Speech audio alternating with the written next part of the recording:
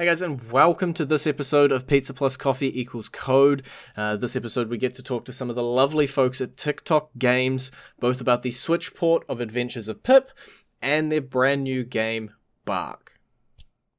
For people watching, can you guys introduce yourselves and what you guys do at TikTok? Sure. Mark?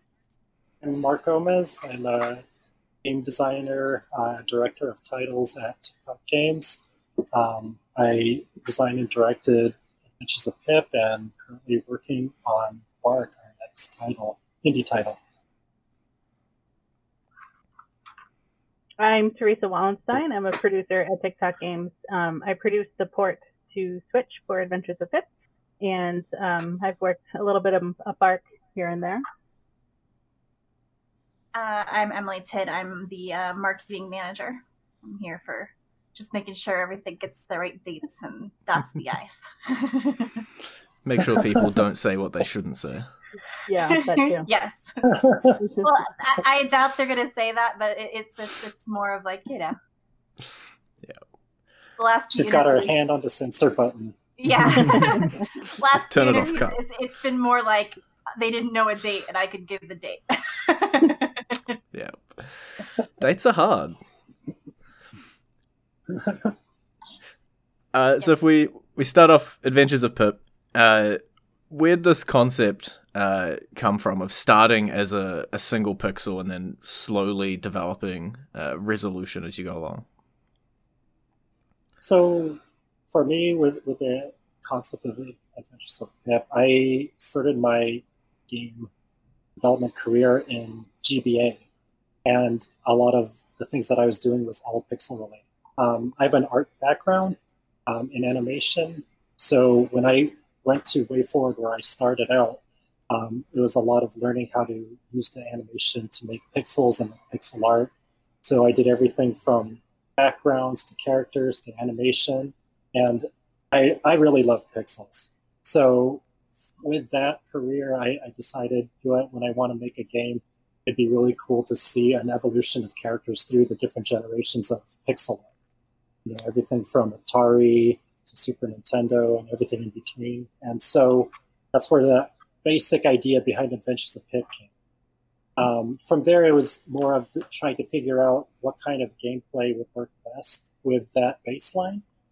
We tried going down a Castle Metroidvania style route where you develop along the way, but it started to feel very generic like other Metroidvanias. Where it's just lock and key to access new areas. So we wanted something where you're flexible in moving between the different evolutions. And so we decided to go with a platformer, sort of like a puzzle platformer, where you utilize all the different evolutions to their advantage to get through each of the levels. Because I played it for a little bit, and I thought it was going to be what you said. I evolved into the next stage, and I was like, cool. And then it was like, and now devolve back down. It's like, okay. It was something I wasn't expecting. Yeah, I mean, a lot of that was something that we wanted to also tie into our narrative theme. So the idea behind the narrative is that you start off as a single pixel, and you're looked down upon by this kingdom that everyone is judged based on their resolution. And so what you find out throughout your journey is that all of the different resolutions have their own advantages. So it just kind of teaches you the moral that it doesn't matter what resolution you are, you have something special about yourself. It's a good little life lesson as well as being the game concept. Yeah. So it's you've got this... good to... There you go. I was just going to say that it's good to tie in some narratives to your game designs. It helps people to understand the gameplay better, to understand what their motivations are and stuff like that. So you got this game from a while ago, 2015, and now it's time for the Switch. What's that process there of taking what you have and then bringing it over to the Nintendo Switch? So one of the first things we did was read some of the reviews and feedback that we had gotten on the original version, and that helped us inform some of the small changes that we made to the game as we were porting it to the Switch. So some of the quality of life upgrades is what we're calling them. So like the biggest version of Pip, 16-bit Pip, used to run slow, and now he runs the same speed as 8-bit Pip. And the gem magnet is automatically equipped for Pip so that the gems whoosh directly to his inventory. You don't have to run back to the chest or like jump below to get where they fell or things like that. And then the other big change within the menus, we added a shortcut back to the town from anywhere on the map that you are. Before you had to traverse the whole path back to town, and now you can sort of teleport there and back again. So small things that help improve the game quality and your experience playing it. Was there, I guess, a big difference between releasing a game out onto market, hoping it does well, versus this one where, as you say, you have those suggestions, you have that feedback, and I guess you can head into it with a bit more, maybe, confidence? Yeah, definitely. I think that, and we also had a whole bunch of like Kickstarter backers back in the day from when we first launched it. So, we promoted the game to them, and they're really excited to get it on the Switch. And playing it on the handheld, it's so much fun. It like takes me back to playing Echo the Dolphin on my Game Gear and stuff, like sitting in the backseat of my car, right? Like playing the platformer on a handheld. It's perfect. I wonder which is bigger, a Game Gear or a Switch? They're probably pretty similar, right? About the same weight, I would say. The Game Gear screen size is probably smaller. But as we've learned, it doesn't matter if it had less resolution. We should port to Game Gear next, Mark. Let's do it. I think it's like a sandwich. I cannot confirm or deny the idea that this game will be on GameCube. On GameCube. or GameCube, for that matter. I'm writing down retro ports. Backwards compatible. Exclusive news. Very backwards compatible. Never with gets adventure- to his third evolution on the GameCube. You just locked down. With Adventures of Pip, you got the concept, you got the gameplay down.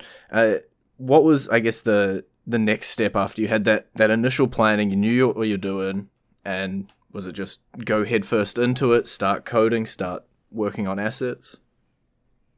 So a lot of it was doing research with Garth Smith. He was the lead programmer on the title. We played through a lot of platformers. A lot of it is trying to get the right feel to the movement of the character. Because if you've got bad movement, then it doesn't matter whatever else you add to the game, it's just going to feel bad. So we did a lot of references to other games, especially when it comes to wall jump. We were taking a look at Guacamelee, we were looking at Rayman, looking at the latest Mario for how they do their wall jumps. But yeah, just doing a lot of research to make sure that we get it to be exactly how we'd want it to be. But after that comes level design, getting the right people from the level design team who know how to build the levels in a way that supports never getting stuck in a place with the wrong evolution and not being able to advance. So we try to be really careful to make sure that there's always a way to re-evolve or de-evolve as needed so that you don't get trapped. Yeah, I definitely had that where I thought I was stuck, and then I realized, no, there was an easy way, I'm just blind, and I couldn't notice it. It happens too often in video games. Yeah, I mean, there's a lot of things that we laid out in ways that you can have several options to go about it, but there is a more ideal one. But there's definitely places where you only can be one evolution, and so we try to make sure that there's always a way to evolve at that time. And then we put Adventures of Pip to one side, and we look at the new game coming out, Bark. Vastly different to Adventures of Pip. What triggered that decision to go completely left field? So with Adventures of Pip, it started out with a love for pixels and wanting to build a design around that concept. With Bark, we had a lot of team members who were really into shooters, and the opportunity to build for the Switch a title that will have an exclusive launch on Switch. And so we wanted to do something that, how do you make a game that's family friendly, but also in a genre that's usually not family friendly? And so what I see in space shooters is that there's a lot of, it's very easy to access. You just need to move around, dodge bullets, and shoot a gun. And it's interesting that is never made in a way that's very accessible to all audiences. And so that's something that we try to build. I'm designing it with Michael Herbster, who is doing a lot of the game design elements of it, and he's trying to make sure that all different people can play through the entire game. And Teresa can talk about it because she does a lot of our play sessions with her kids. And it's really cool to see she and Herbster definitely tweak based on the different things that they experience through the play sessions. One thing that Mark forgot to mention is that the game is completely hand-drawn and animated, right? Yeah. Yeah, so as far as similarities to Adventures of Pip, we still... or me in general, I still really love animation and traditional animation. And so I definitely wanted to make a game where it's fully hand-drawn. And that's where Bark comes in. So it's less about the pixel animation and more about traditional animation. Couch co-op is a bit of an interesting genre. You know, there's been really good games in it and people love them and they take off, and then there's been ones who've tried it and not quite hit the mark. But how do you balance a game for, I guess, any number of couch co-op players potentially? For the game right now, the way that we're balancing it is depending on the number of players that are in there, we make it harder or easier to defeat the enemies. So it's a little bit like the type of system you see with Diablo, where depending on the number of players, the enemies become harder to defeat. It doesn't really change too much the dynamic of the level, but it's just a matter of tweaking numbers based on what we feel is easy enough or hard enough, depending on how many people. And then with Bark, is there, I guess, a narrative? There was such a strong one in Adventures of Pip, I imagine, coming over to a new game again. Narrative's got a bit of a focus on it. Yeah, with our demo, I think we show a bit of the intro to the game to help you understand the situation that brought you to this title where you're 4 animals in space fighting a bunch of sea life. But the narrative behind it is that you were launched into space to try and escape this armada of sea life that's trying to invade the land. And in doing so, the rocket gets taken in by one of the giant krakens, and so they instead launch out the nose cone of the rocket, which only holds the animals. And when they're launched into space, they're the only ones who can head back to Earth to save all the humans. So that's the basic storyline behind the whole thing. We do a lot of flashbacks along the way to show the backstories behind the animals and just help you understand what led them to this point in their journey. So yeah, there is definitely a strong element of story within it. And I'm gonna use the 4-letter D word here and say, do you have a date for this one? We just today released that it will be coming to us in late 2020, and it's a timed exclusive on Nintendo. There will be a more specific release date closer to the end of the month, I believe. And if Emily says, yeah, whatever I said. There's definitely no one with a gun held to your head just off camera. That's why I'm not wearing a camera right now. If people want to, I guess, see more about either Bark or Adventures of Pip coming out on the Switch, a website or social media links that they could head to? We have both Pip and Adventures of Pip and Bark on our website, which is tiktokgames.com. We are still updating our Bark website. We have like a more specific website coming very soon. We also have a demo that you can download for PAX Online currently. It's at demo.barkthegame.com. And then if you want to follow us on our socials, we have Facebook, Twitter, and Instagram. Is the handle TikTok Games. So all three of those. Sometimes certain ones will get specialized updates that other ones won't. So if you follow all of those, then you should jump on all of those platforms. That's how you do marketing right. You make people subscribe on every channel for all the info. Most of the time they're all the same, but every once in a while we'll have something special for Twitter or something special for Instagram or something special for Facebook. So yeah. And coming from a software development background, I have one question. The name of this podcast is Coffee Plus Pizza Equals Code. And so for us, what keeps us up at night, when we're working really hard, trying to finish something off, is that coffee and pizza. For you guys, what is your fuel on those hard days when you just need something done and you're working late? I don't Definitely coffee. I actually don't drink coffee. I don't even drink soda, so I just run on whatever energy I have. I know the producer Abraham on Bark right now has a full tin of cookies that he's going through layer by layer.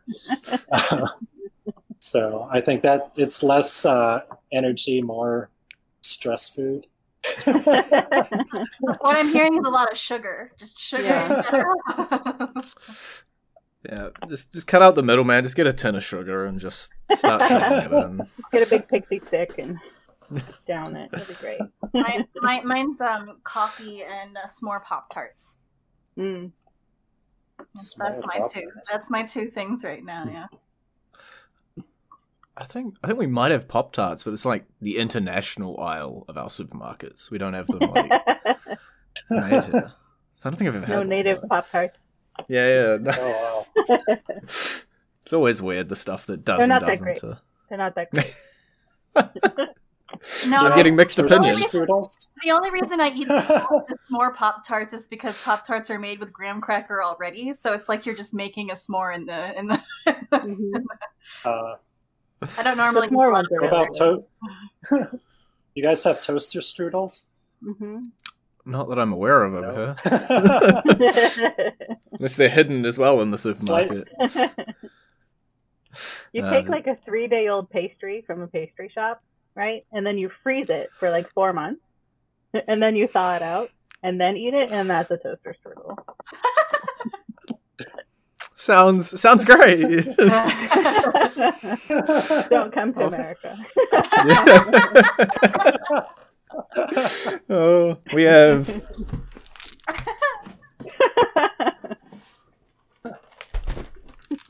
Our New Zealand food is Weet-Bix, which is like you get a bunch of grains and wheats, and then you smash them into like a biscuit. It's like this thing. And it's like, You just put milk on top and then you have it for breakfast or whatever. But that's all we have. No, you add sugar. Or, sorry, they'll probably tell you not to add sugar. Yeah. Don't add sugar, but you just put more sugar on the top. No, it's just like, it's like porridge, but like a biscuit, but it's real weird. But it's just what everybody eats for breakfast. It's like frosted mini wheats without the frost. Mm-hmm. Yeah, they're telling me I should put yogurt and berry compote on the top, but I'm not that fancy. That's kind of like granola. That's not too bad. Maybe. That's all we have. We don't have your toaster strudel and Pop-Tarts. We have Weet-Bix.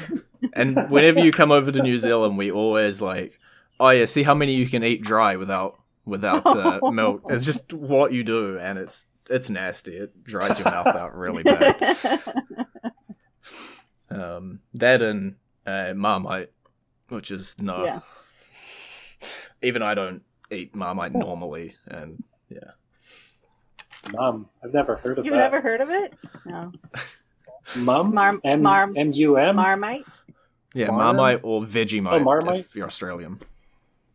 Okay, yeah, I got I know what Vegemite is then. Pretend you're making like an actual tasty food, and then this is the stuff that comes off the side.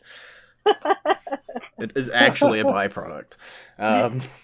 But yeah, again, when you come here, everyone's just like, take a massive spoonful of Marmite, and you're like, no, that's not how that's done. Very lightly spread on a piece of toast. That's what I hear. So that's the end of the food podcast. Comparing and contrasting New Zealand and American cultures here. International breakfast foods. Yeah. But thanks a lot for talking to us. Yeah, of course. Yeah. It's been great.